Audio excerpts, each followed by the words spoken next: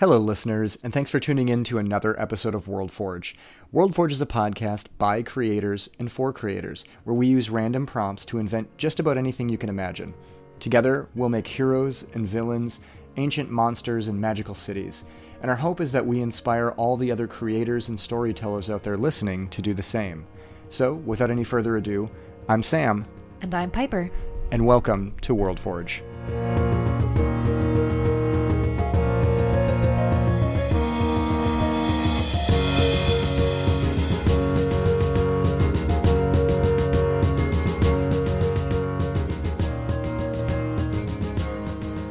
All right, thanks for tuning in to another episode of World Forge. Welcome back. Piper, how you doing this week? Doing pretty good. How about you? Good. We're, I think, a little less exhausted than we were at our last recording. We've had some time to de-stress from our busy convention season. And got to relax. We went to the beach today, which is really nice. Yes, yeah. It was very hot, and a trip to the beach was just what the doctor ordered, I think, for us. That was really nice. Yeah, it was great. Yeah. So what are we talking about this week on the podcast? So this week we are each going to be coming up with an original fantasy race. Yes. I had to think about it for a second. Yeah. I wanted to say series, but no, a race.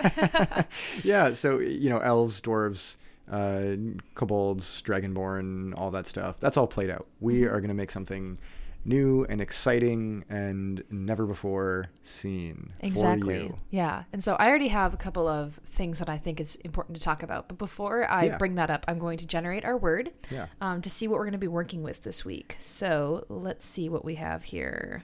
Ooh, okay. The word that I was given when I used my random word generator was destroy. Destroy. Ooh, okay. Yeah. So I'm picturing like Klingon or something, a warlike race. That's kind of cool. That is kind of the first thought that comes to mind.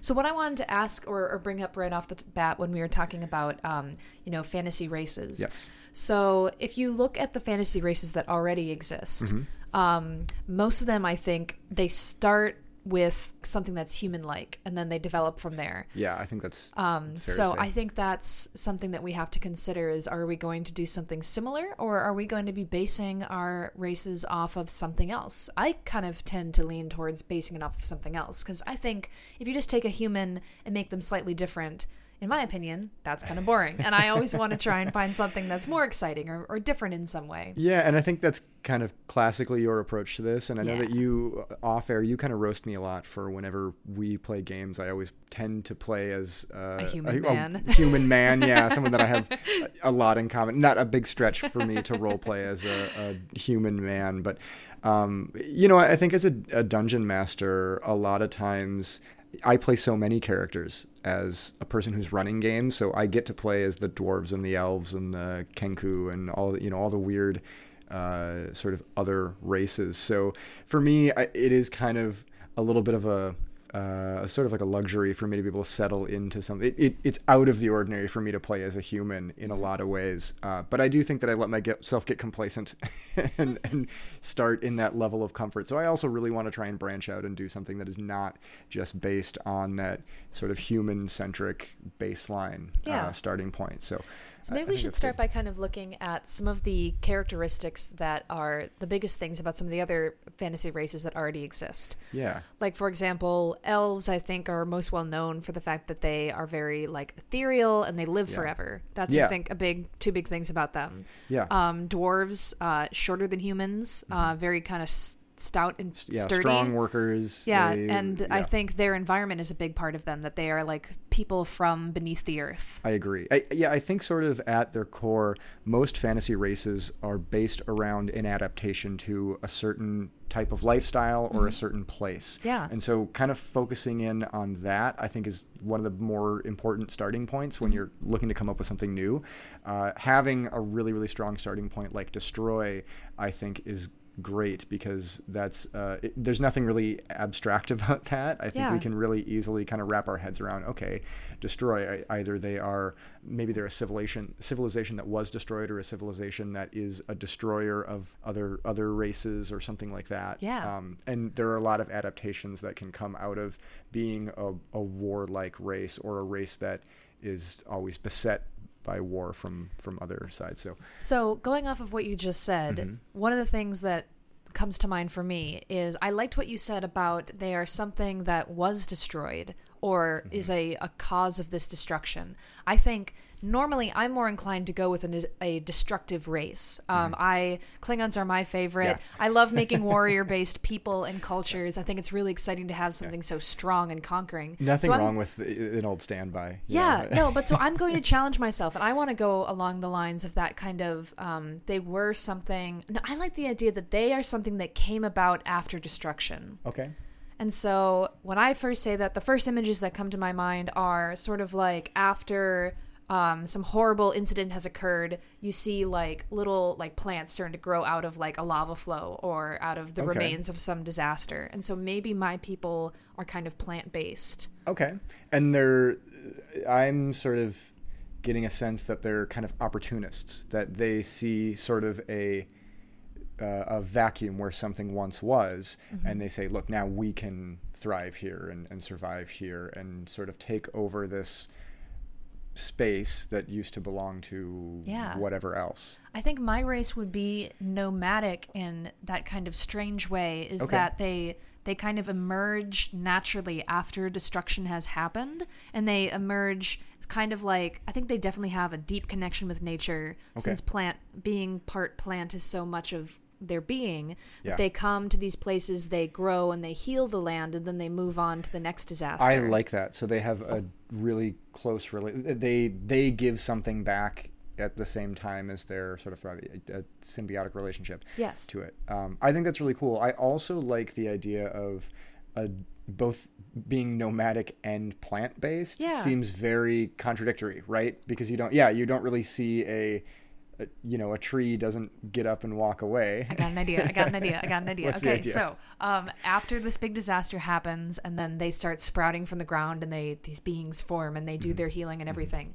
I think when their time has done, when the time has come that they've finished, the task they've come to do of healing this place, it would actually be, I bet, this kind of beautiful ceremony for them. And I think this even happens, they will come to a place and be there for like several hundred years. And then maybe by that time they'll have befriended other races in the area, and people will be like, oh, you're going to be here forever. And then some of them will be like, well, actually, no, our time is coming to blossom and leave. And it would be this incredible thing where they all kind of like open up, and these like spores fly out of them, or these seeds, and they catch the wind and they fly away. I like that. And then that goes on to help them go someplace new. Yeah, and I think you could definitely see that the longer so when they're young, they can move around, and they're more kind of flexible and able to adapt to new things. And the older they get, the more they become connected to the specific place they're in, right? And it's not until they reach this stage that they can start to branch out and readapt to something new. They flower, and their petals and seeds blow off in the wind, and they find a new place, and the cycle kind of starts over. I think that's also a really neat thing, sort of the cyclical nature of them, that they maybe it's like a reincarnation equivalent for what a human would see, or something, that they live a life in one place as one tree or plant or whatever, and then they on the wind are carried to their next location, and when they settle, reform, then it starts again as a new sort of being. So this brings to mind something that if this were in a story that I was writing, a scene that I would have to include would be something along the lines of like, there would be a character who was not of this race, maybe a human or an elf or whatever, a gorilla, a bear, whatever, and they would befriend one of these people of my race, and then they would be there during their kind of dispersing, their flowering, as they fade away, and that person would then go off into the world, and maybe like 50 years later they'd be wandering around, and they would encounter another person of another colony of the species, and they'd be talking to them, and they'd have something where they're like, you remind me of this person that I once knew who was like you, and it could be that person reincarnated or re-blossomed. I like that. Yeah, and so they kind of meet up again. So do they carry over a memory from their previous incarnations, or are they completely anew? I mean, would they say, oh yeah, you're Jim from They don't. I don't think they mostly create anew. I think they hold on to like the emotions and like the lessons and the memories that they've learned from their past times. So I think they're a very progressive race in that way, and that like if they had grudges or a fight at some point, when they regrow and they become anew again, that will have been like forgotten, but they will have learned from that like interaction of, well, we know we've been around for so long, we know how to avoid certain conflicts and how to do things better. So I don't think right off the bat, like if this person regrew, they would automatically be like, Dave, what up? Long time no see. But like if they had a heartfelt conversation with this person, they'd be like, I sense a connection. We did know each other once. I don't remember what we talked about, but I know that I know you. But there's some kind of a genetic memory there or something. Yeah. Okay. I'm also kind of curious, what does this species do in its day-to-day life? I mean, what differentiates them from just being a tree or a plant? I mean, what is more, we said we were trying to steer away from being human-centric, but, for lack of a better word, what is the human-like aspect of them that makes them different than just a plant? So I think they all kind of grow together. They're sort of like a combination or a culmination of these different kind of like roots and vines that grow and kind of make this sort of solid form that I think does have like limbs and things they can interact with stuff. Okay. Whether or not their head shape looks kind of like a normal human head. I mean, I think it should have a way to communicate verbally. Well, actually, no, because they're not going to have like vocal cords. So I think there is going to be an element of like magic about them that they can kind of like communicate almost telepathically. Okay. They're sort of like... It's Grandmother Willow. Exactly. Something like that. And so I do see them having limbs. And honestly, I think once these individuals like form into enough of a person, because there are multiples of them, I think they are essentially farmers. They kind of, I think they can help the greenery grow around them, and maybe even they would be like using tools and stuff to facilitate that. But it'd be the kind of thing I think where if one of these people were walking around, I think they could put their hand or their like limb to the earth and help something blossom there. Okay. They're what every good little druid aspires to be, basically. Right. Yeah. So okay, cool. I could definitely see this as a race that is revered then by certain if we're talking in Dungeons and Dragons categories here. Yeah. Any like ranger or druid or any type of person that is a steward of nature would sort of say, they maybe wouldn't view them as, they would view them as above themselves, right? They probably would see them as like a forest spirit or deity or like a part of the earth. And these individuals on their own are, I'm assuming, then they just kind of view themselves as like everybody else. They don't see themselves as gods or... Yes. Because I think a big reason why they don't have this higher opinion of themselves is because they are so vulnerable. Mm-hmm. So like if somebody sets them on fire, they're gone, but their seeds will still release within the flame. Yeah. If it gets really cold, then they'll kind of shrivel up and they seem to die until the heat comes again, and then they can release their seeds and then be reborn. So they can be killed, but they can always potentially come back from that. And so something I also want to clarify. So you've said that it can be a bunch of different bodies. Is it one consciousness, no, or is it a bunch of I think it's a bunch of different people, because I think if it's one you can have like races that are all kind of like a hive mind, but I don't want them to be that. I think each one, if they wanted, they could, someone from their group could go off with like a party on a D&D mission and go exist. I think I like how you said, like, you talked about them kind of becoming trees when they're older. Yeah. I think that does happen when they get into like past middle age for these guys. They start like planting really sturdy roots. Yeah. But I think when they're younger, I can imagine like every step that they take, I think like their feet kind of made of leaves almost would lift up from the ground, but there's always going to be like grasses like touching the bottoms of their feet. Okay. So when they land again, it kind of spreads out. And so it kind of like comes up when they lift their leg and spreads down. So they can kind of like take steps like that if they need to. I like that. And I also kind of connecting on the idea of whether or not it's like one consciousness or multiple consciousnesses. Consciousnesses. I think, well, they have their individual forms and they can think on their own. The older they get, probably the more they become connected to one another as well. Yeah. And they probably can all, at any time, as long as they are in nature can communicate in some way with the rest of their tribe or people agree. or whatever. Yeah. So that, there would be a network of roots and branches and bramble and underbrush and stuff that would be their like Slack essentially. Yeah, that I was they just can going use to talk they about can, that. like, Yeah, exactly. instant message each other. Yeah. Fantasy Slack. It's like how forests are all holding hands under the ground. Yeah, exactly. Yeah. Exactly. I think they're holding toes. Their toes are wrapped around each other's. So let's talk about your thing. What are your initial thoughts about a race based around destruction? Yeah, well, so you definitely took, I think, the more subversive route to this. Yeah. Route. Oh. To this. All right, the podcast is over. I peaked. Bye. Yeah.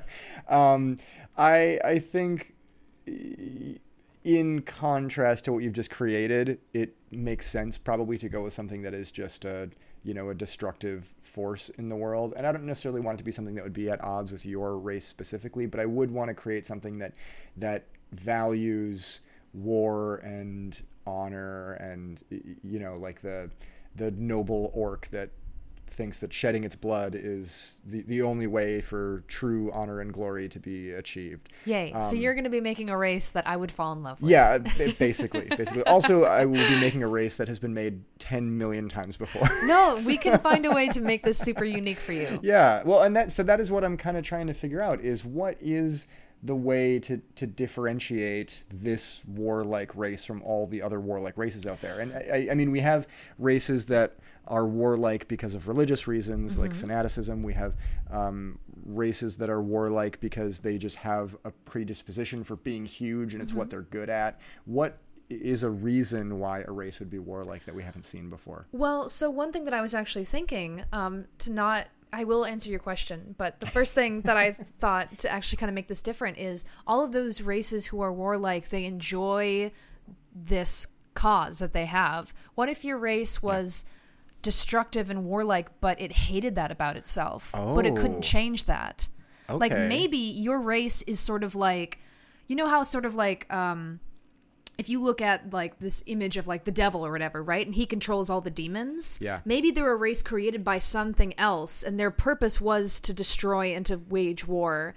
But inside that most of them don't like it. Yeah, no, okay, I like that. I think so as you were kind of saying that, I was trying to think of real life examples of this, right? And if you look at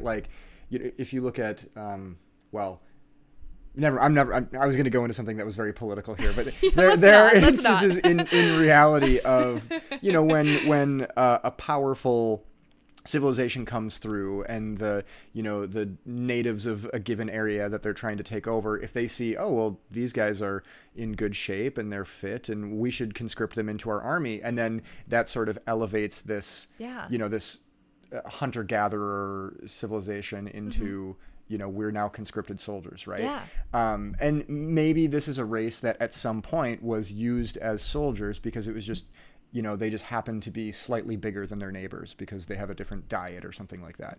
And over hundreds or thousands of years of this, they got really, really good at it. And then maybe the parent race that conscripted them into their army was destroyed somehow. And now they're just left with all of these, powerful skills of war, but they don't really have any reason to keep doing it anymore. And so eventually over time, as they get further and further and further away from that, their ideologies have evolved beyond wanting to be warlike and be subservient, but they still retain these sort of warlike traditions. Yeah, exactly. So it's kind of like this civil war within your group between the old ways and these kind of perspective new ways. Yes. Yeah. So I think that's a cool kind of moral conundrum that it's like if you create something, you're sort of responsible for it, and if you end up disappearing, you've kind of done something really terrible by giving. It's like giving someone a gun and saying this is the only thing that's, that the only value you can have is to use this gun because you're so good at using this gun, right? And then once you've shot all your enemies, it's like, well, what do I have left to do anymore, right? Like they've lost all purpose almost. And so this would be a race that's on like in search of another purpose. So maybe they become over eons or whatever, they become these like enlightened scholars because they're constantly in pursuit of a higher purpose that isn't that would be really cool, this war-like tradition that they always had. Yeah. Sweet. But do they like struggle to like turn the pages slowly because they're so used to like being "Hurrah!" about everything, and they always like rip the books? Yeah, every and time everything. they- It's like it's all about deep concentration. Don't use too much strength. Exactly. Every time they button their shirt, they tear all their buttons It off. always just goes, Go, "Brah!" no. They're just constantly flexing their shirts off. I bet no one wears shirts in your Yeah, culture. they can't hold like glasses like normal people. If was they just try to go for a shatter. drink, everything has to be made of metal, or they'll just crush it in their hand. I think the most powerful member of your race would be the most delicate and dainty of them. Someone Oh, who okay. who is very in control of their strength and themselves, and they seem, whereas normally like in a warrior society, the toughest, strongest one is the Yeah. one that they all admire. Yeah. In this one, it's the individual within your race who is the most careful and like delicate. Maybe they're a dancer. I think that's I think it's really interesting because I think they would look for the traits that are uncommon, Yeah. right? I mean, in ideal fantasy setting, and in like a true high fantasy romantic sort of setting, you elevate those who are, the common folk aren't noble or brave or strong in the same way as King Arthur is a hero he's Right. just and wise and smart and is a great fighter and all these things, but he Right. knows how to use all of these things in the right way, and he doesn't want to harm people, right? And those are valuable because they're unlike what the common folk have. So if all the common Exactly. folk are these huge, powerful, brutes, basically, it would be these traits that are uncommon. Yeah. And that's perfect timing here for our for our timer. So that puts us at roughly the 20-minute mark here, which is traditionally the point of the show when we just had to throw a wrench in the gears and Yes, add a but crazy first, modifier. But I'm yeah, going to any throw a thoughts here? wrench into your gears and say, Sam, well, okay, I need two things from you. I Okay. need you to, first, an easy one, Yeah. give us kind of a physical description. Yeah. And then B, second, what are you going to call your species? Because I've been trying to think about Yeah, mine, my race, yeah. what I want them to be called. So what are your thoughts about what they look like? So I'm trying to think. I think before I can establish what they look like, I want to think about where they would live or where they would be from and what is kind of interesting as a warlike race. We've seen, I think traditionally the mind will jump in fantasy settings right to like orcs or in sci-fi to Klingons or something. And I Right. think they're all very Coming out of mud pits or walking around volcanoes. yeah. Big old mountains, punching rocks. And I think being big and muscular and having, tusks or like a weird, lumpy face or whatever, it's very, I tend to associate orcs with like a warthog or something like that because they're like big and muscular and Yeah. have big teeth. And It'd be cool if you guys I had think big it's intentional. tusks. Well, I'm kind of thinking I want to sort of subvert that a little bit because Okay. something that you wouldn't necessarily see as a warlike race would be like traditionally avian races. Like birds are seen as more like, we're archers and we shoot from afar Yeah, and they're we can kind of delicate hit and little run. hollow bones. Yeah, I like the idea of maybe making them like Stymphalian birds or whatever. So the Greek birds that have iron feathers. So Oh. maybe they are these like big hulking birds, like a rock or something like that. Cool. And they are, they're super fast and agile, but they're also very, very strong. That's awesome. Yeah, I think that's So neat. they're they would- like the Air Force of Yeah. yeah. They're Which- not like tanks on the ground. They're Yeah. they're flying in from above. And I think that would explain a way in which they would be differentiated from the more, say they're living in a universe where we have these traditional warlike races like Warforged or like orcs or like something like that. Being able to fly would give them a significant edge over any of these other races that Yeah. could otherwise go toe to toe with them. So yeah, I like the idea of them being just these big, muscular, kind of bird-like people. So they would basically have like sort of a human body and like a large torso, and then these long, like golden brown sweeping feathers that they would glisten in the sun as they fly. And maybe that would be how people would know is like they would shimmer on the horizon when these big Cool. fleets of them come in. So do they have wings on their backs and then arms and hands, or are there wings? No, I think their hands? arms are their wings. Okay, yeah, so and do they they have hands at usually- the end of wings. Okay. Almost like a like a gargoyle or something almost. Okay, That has like cool. webbing wings underneath its arms. Do they have like beaks, like Yes. long beak faces? Yeah, I think long beak-like faces. Okay. And I think there would be different strains of them. So they could take on the appearance. They're very eagle or like raptor like Cool. in general, but I could imagine there being different strains of them that have. There are other bird like races. Maybe there's intermixing, so there's some that are more like dainty, like crane like or I was going to parrot say like or something like that that. thing that we described earlier, the dainty one, should be a crane. Yeah, I Yeah. think that's a great. It would be only once every 100 years or something like that. A crane one survives or can rise to Yeah. adulthood or something like That's that. cool. And so they're revered. Because I bet, yeah, they're probably like how with, like I know with owls in the nest, oftentimes at least I've seen, they usually like 3 are born and like one of them dies and the other 2 then eat that eats all one. the other one. Yeah, they eat Yeah, each so other. probably if this crane like one or this daintier one has survived that long, that in itself is admirable. Yeah, They've made it to adulthood. I like that, and I think still being able to have the metallic feathers would be really cool, but maybe instead of being these like bronze or kind of copper rusty looking feathers, they would be like a slight silver feather, so they'd be finer and they would be more kind of beautiful more than imposing or terrifying. Yeah. Yeah, Okay, so challenge number 2, Mm-hmm. come up with your name.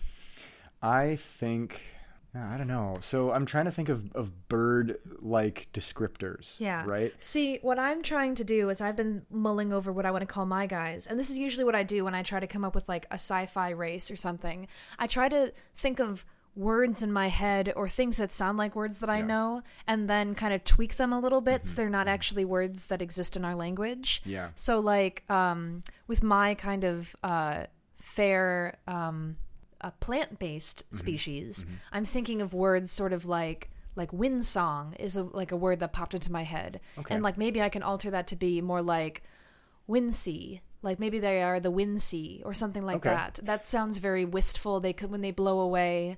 Yeah. So, to me, I think a big consideration here is everyone has a name that they call themselves, right? But we know things by, we come up with different names that fit our own tongues, right? One of my favorite kind of anecdotes about this is the German word for horseradish, Meertek. Right. When English speakers saw these, they asked the Germans, they're like, what is this weird white radish thing, this weird spicy radish? Like, what is it called? And the Germans said Meertek. And they said, oh, like a horse, like a mare, like a horse. And they said, no, mare, which means sea, tek, which means root or radish or something like that, because it's a radish that grows by the sea. But the English speakers said, no, we don't care. It sounds like the word for horse. We're going to call it horseradish. So the names of things get kind of corrupted by the language that is trying to name them. Well, yeah, so maybe their original conquerors took their name and skewed it. That's exactly what I'm saying. Yeah. I think the race that was previously like their parent race or their overlords essentially, would maybe have heard a sound that they make and have tried to translate that into their tongue. So they, these bird-like people probably don't speak the common tongue naturally because they have, exactly. They make bird-like sounds. They have a bird-like voice box. Ooh. Yeah. Ooh. So, I would, thinking of like a screech or a scry or a scraw or The scraw. The scraw. Yeah. Something Sounds like cool. that. Yeah. So we've got the scraw and the scraw. windsea. Yeah. The scraw and the windsea. I like it. And I like the idea of the windsea as like that would be they only refer to them all as like collectively because maybe not everyone understands that they aren't one consciousness. I think it would be easy for a lot of races to mistake a big group of trees that can all connect and talk through plant-like people, plant-like Slack or whatever. Yeah.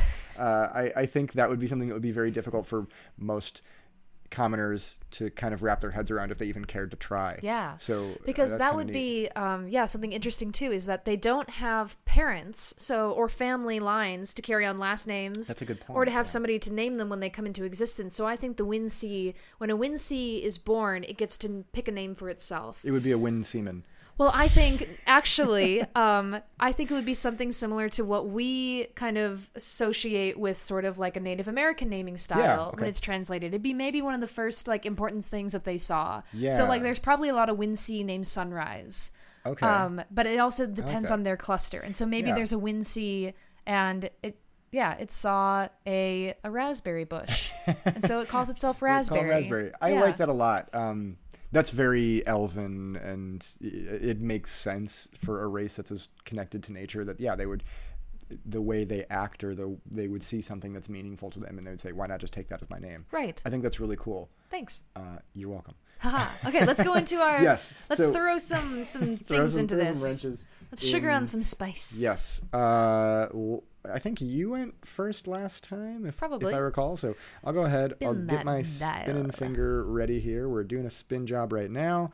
And let's see how we are going to just take these birds and throw them in the trash. By the way, I think we should start weeding out some of the ones that we keep getting. I know, we have been getting a lot of them. Oh, okay. So we got, this isn't even my final form. Ooh, perfect. We haven't gotten that one yet before. So all of your birds get together to make one giant mech with their metal wings. Yeah. So what is some other like ascended form that they have, or some other progression beyond what we see? They would have to have some kind of, well, we kind of talked about they have a different form. They can be born appearing as different strains of birds. They can be more crane-like or more parrot-like rather than raptor-like.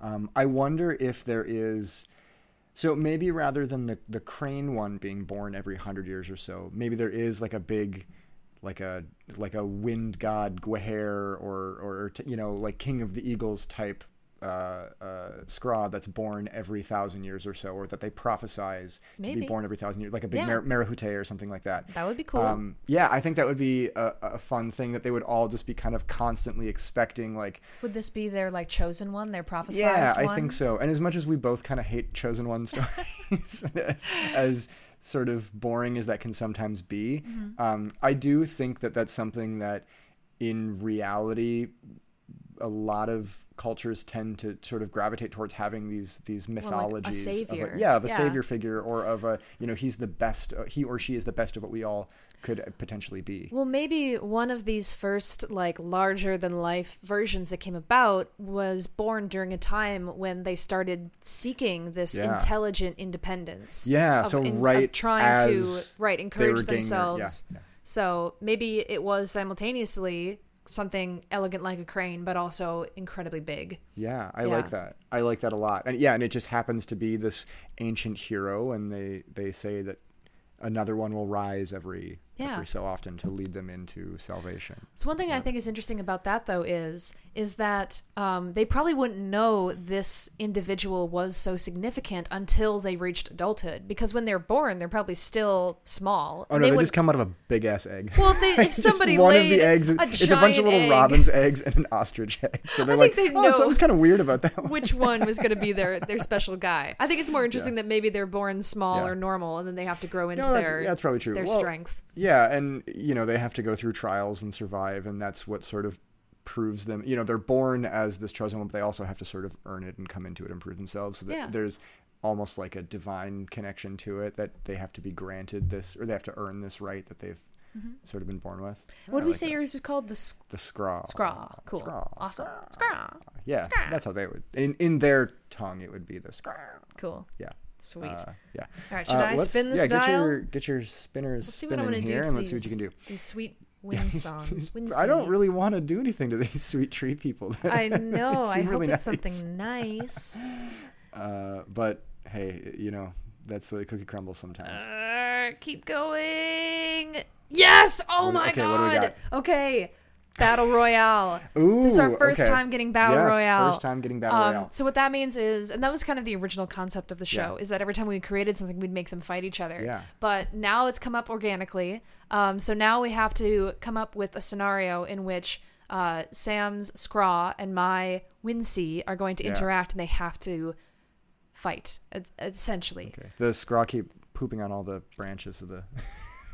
They wouldn't mind that because it'd just be fertilizer and they could just grow more. Well, it's nice when it falls on your roots, but when it gets in your hair, it's a little different. Yeah. Well, they don't have that. So, so my people are not a warrior race. In fact, they don't really have anything that they can use for that. Yeah. So I feel like if the Scraw, for whatever reason, decided to take out the Wincy, there wouldn't be much of a fight behind it. I agree. The only things that I'm thinking of that might, because there need to be, because I'm thinking of sort of how like in Lord of the Rings the tree folk The Ents. The Ents. They Thank all you. get together and they use their Ent muscles to take out the bad guys. Yeah. When normally they're a very peaceful group, but Don't then even get me started on the Ents. I know, but then they prove to be very formidable allies. My boys. Sam's boy bands. He's So, got yeah. a poster of them in his room. Sometimes I think about the Entwives for too long, and I just have to go, I guess I'm going to be sad for the next 4 hours. Yeah, sweet Entwives. Yeah. Oh, Thank anyway. you. Thank you, Tolkien. But I want to see if maybe there's a reason, like maybe there was some big cataclysmic event that they knew that like if they were to just like blow away as they always did, like there would be no coming back. That something was happening that they would have to stay around and fortify themselves, and actually put up a fight. Maybe it was like a drought year or something like that, when normally they were reaching the age when they would have, blossomed and spread and gone somewhere new, but the conditions weren't right for it, and so they weren't able to to gather up the strength and nutrients to do it, and so they're stuck in one place longer than they should have been. And maybe they knew that this Skrull group was coming through and they wanted to get out of there because they didn't want to be involved in this fight, but they were stuck there for reasons that were beyond their control, because the nature did not provide what they needed to be able to move on. Right. But I think they need a cause, a reason to fight. Because if they were just there and your guys were coming to kill us, they would just be like, oh, well, you can kill us, like, if you want to. Yeah. We're sad that you're going to do that, but we'll just come back again later. It's disappointing that this is the choice you've made. And Right. It'd be very painful for us, but I guess it's fine. I know. They'll just kind of let you destroy them and then make you feel really bad about it afterwards. man. But no, I think like a reason that they would maybe kind of like fortify and actually try to put up a fight is if there was a community nearby that depended on them, that was totally helpless, that only they could like protect or something. Okay. So That's interesting, maybe yeah. Maybe there was like a coven of druids or witches or something that lived in a forest that was composed of the wind song or something, and so they had teamed together. Okay, I had a thought earlier when I was thinking about how to describe my characters physically, because I think just having them be like a twisted mass of branches and things that look like a somewhat human shape. We've seen that before. Yeah, we have dryads and we have exactly. giants And so one thing that I was thinking about that might make them slightly different is that there's sort of like how will-o'-the-wisps give off this kind of blue glow. I think inside each windsong is a windsea. There is a little kind of like magical flame or this kind of light that's in there. And so whenever they die, that light returns to the source, and that's kind of what helps them come back every time. So there's sort of like a hub that they all kind of come from. That Exactly. Okay. And so I bet they would fight if they knew that what the Skrull were targeting was the source of their like eternal light. Okay. If they had found it and they were like, we're going to go and destroy them for whatever reason. Yeah. And so that would be a reason for the Windsea to try and protect their eternal light so they can keep on healing the earth. Because maybe that light is like the soul of this place, of the earth itself. And so if it's destroyed, then nothing will come back. Yeah, that's interesting. I think, so from the Skrull's perspective, I want to sort of decide where in the history of the Skrull this confrontation would be taking place. I think definitely the most interesting time in their timeline would be immediately after freedom, when they're trying to find their sort of new identity and their new place in the world. And they still are, kind of used to being really warlike and just destroying everything in their path, but they're kind of starting to get a sense that they can do more and that they want to do more and sort of change things. So, maybe they're roaming the world looking for a new place to live, and they see this, this perfect paradise-like forest, or wherever it is that this spirit lives, and they say, wow, this is exactly what we need, but we have to clear everybody else out of here so we can get this. And so they start coming in and just fighting and wreaking havoc, basically, and tearing everything down. And I think it wouldn't be something where they could not be reasoned with, but it's just not something that they really can. They're still so used to, snap to combat, because that's the thing that they're so good at. That's easy for them to do. Exactly. So what I am wondering is, when the Windsea and the Skrull are confronted with each other, if the Windsea wouldn't be interested in fighting outright, what would they do to try and stop conflict from happening before it really comes to a full scale war? Like, what would they do to try and say, no, we can be allies, or we can, this is not the approach that we should be taking? So I think the Windsea must be notoriously good ambassadors and communicators. Yeah, that makes sense. Because I think, like what I said earlier about how each time they regrow, they still have kind of the collective knowledge and lessons that they've learned from before. So they're good like negotiators, and I think that would actually be really cool if like they were like a side story. If they were like kingdoms at war, like the king's advisors might bring in a Windsea to help like facilitate the discussion between people, because they can say, I've seen this all before. Exactly. Maybe I didn't directly experience it, but there's something in me that is familiar with this type of conflict or with this conversation. So there's just a little twinkle of wisdom that is beyond the ken of any other race. So I think their first approach would be they at first wouldn't be worried, because they're like, this is what we do. We'll talk to the Skrull. We'll convince them that there are other good places to be. And I bet they could even negotiate really well. They'd say, we will grow you an even more beautiful home than this one. Yeah. We can do that. We have that ability. We have the power. I'm a tree. Yeah. Come on. I will grow you the most whatever you want. beautiful home that you want. So I think their first strategy would be just to talk with them. Yeah. Just try to convince them this isn't what they need to do. Yeah. So I guess what we need to say is, are the Skrull or the representative of the Skrull, I don't know if it's a group of people or if it's one who's kind of has this idea in their mind that they have to be there for some reason, or somebody persuaded by... Well, so if this is the time in the Skrull cycle where they are achieving their independence for the first time, and they're being led by this giant heroic King Arthur of Eagles, basically. I think he would have a touch more wisdom and sense of diplomacy and sort of moral justice, and I think he would be amenable to like parlaying with the Windsong, and I think he would the Windsea, yes, and I think he would also, he probably would have in his sort of coterie also the crane-like ones, as an advisor. You would have someone. So I think this would sort of be what in future generations the Skrull would look back as kind of the golden age of the Skrull, where all of these, this would be in their holy testaments. Yeah, all of these like traits that are expressed by these heroes of theirs are actually put to the test. Does this perfect just ruler actually act justly when he has the opportunity to say, maybe we don't fight right now. Maybe that isn't always the best thing to do, and he's able to take advice from his advisors, the others among his party that are wiser or smarter or more patient or whatever than him. Cool. Yeah, I think that's interesting. Yeah, so I honestly see, unless there was something that would be confused or misunderstood, I see this ending peacefully. I think they would talk it through. I think at this stage they certainly would. Yes, I think they'd be fine. Yeah. If it were 100 years prior, right? If their overlords were forcing them, in that fictional. Well, in that idea that someone else was leading them and they had to fight, one thing that I like the image of is that, how like big ancient trees sometimes grow around boulders? Yeah. I think that would be one of their weapons, is these boulders that are like twisted up in their roots. Oh, they have like a mace that's exactly, like, or a flail, so they would like pull this body. part of them out of the ground. They could use it as a big bludgeoning tool. That's very like earth elemental. Yeah. Like that's really, really cool.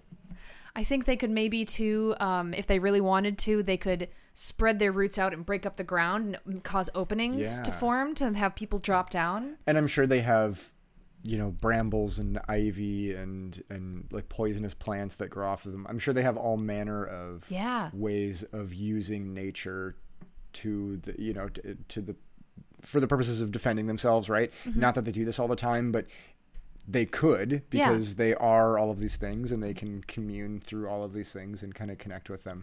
I actually like the idea of the bramble. It makes me think of how in like Sleeping Beauty, she puts that forest of thorns around the castle. I think they would have learned from this encounter that the place where their source of life is based, I think there needs to be a protective wall, like multiple that makes sense, multiple layers of defense around this place. There needs to be like a dense like forest of thorns. There needs to be plants that like release like sleepy hormones or something that make people fall asleep or want to go away. Because I think even in the most ideal of fantasy settings, right, where everything is like a perfect, happy, beautiful world and there's no conflict or whatever, peace-loving and peace-geared civilizations like this really can only realistically thrive if there is something that is stopping others from, coming in and exploiting them or from taking over, right? So they would have to have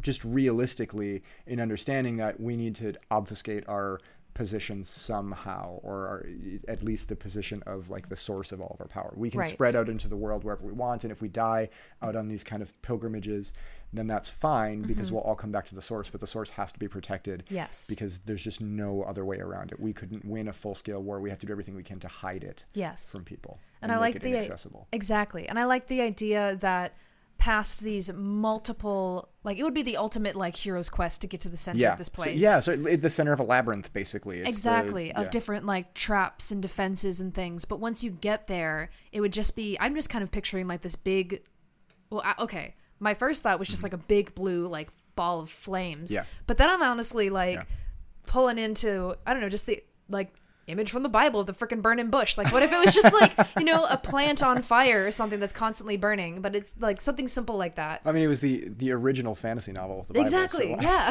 Right. The original and greatest. Oh, it's the greatest storybook of all time. But no, so I think if somebody ever did get to the center, the power source would be extremely vulnerable. You could just kind of like maybe stomp on it or like just put a blanket over it and it would go out and then they would all die forever. Yeah, I like that. Yeah. I like that a lot. I guess just simplifying it here, Battle Royale, if they were at the stage where they were still completely warlike, it's over in a very short amount of time. They would just fly over all the brambles and everything. Well, I think it definitely like encompasses over the top. Yeah, maybe. But you'd have to fly through those brambles. They'd find a way, I think. In this stage, in sort of the golden age of Skra, I think there's a window of peace that... Diplomacy. Yeah, that just happens to have all the conditions met just right, and that's what sort of founded this like legendary. They would probably go on to be great allies because of this, because they would have, during the time when their new ideologies were forming, the Wincy was there and kind of helped them self-actualize this new identity that they were kind of trying to discover as a culture, which I think that is like a really cool origin for this is something that I would actually very much love to revisit. So we've kind of talked about here. I was just going to say this. For future episodes, something that we want to do a little bit more is kind of cherry pick the things that we really, really like that we've created or that listeners have, recommended to us or asked us about, and revisit them in more of a long form storytelling kind of style. So maybe this is something that we'll use as one of our first I would love to. Attempts at that. Because I was just going to say, I would really like to do sort of like a one-shot episode where it's just kind of like, what if there was a D&D party in which one of the characters was a Wincy and one was a Skra, and they have to go off on this adventure together. Star-crossed lovers.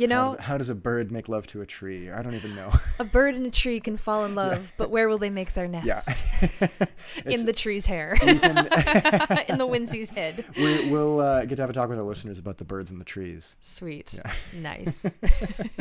I think that would be really fun. Well, you know what? We'll open that up on Twitter and on Reddit or wherever, and we'll see if you guys are interested in this episode. If we get a solid response to this, maybe that'll be one of the first ones that we can. You guys should give us a prompt. Yes, tell us what these two individuals from these different races what would be their reason for getting together, and what are they going to try and solve or do. I like that a lot. We need a problem that needs to be solved, and we need a reason for these two to be trying to solve it. So I think the format this would kind of take would be kind of like a light role-play narrative where Piper would play as one character and I would play as another, and we would just sort of workshop out how they would interact and kind of tell this as more of a story, or as almost more of like an audio drama. And that would maybe be a little bit less improv and more pre-prescribed in advance. But I think that would be a really fun new thing to do. Can I share what the scenario was that popped into my head? Please share is what totally the ridiculous. Just to whet the appetites of our listeners here.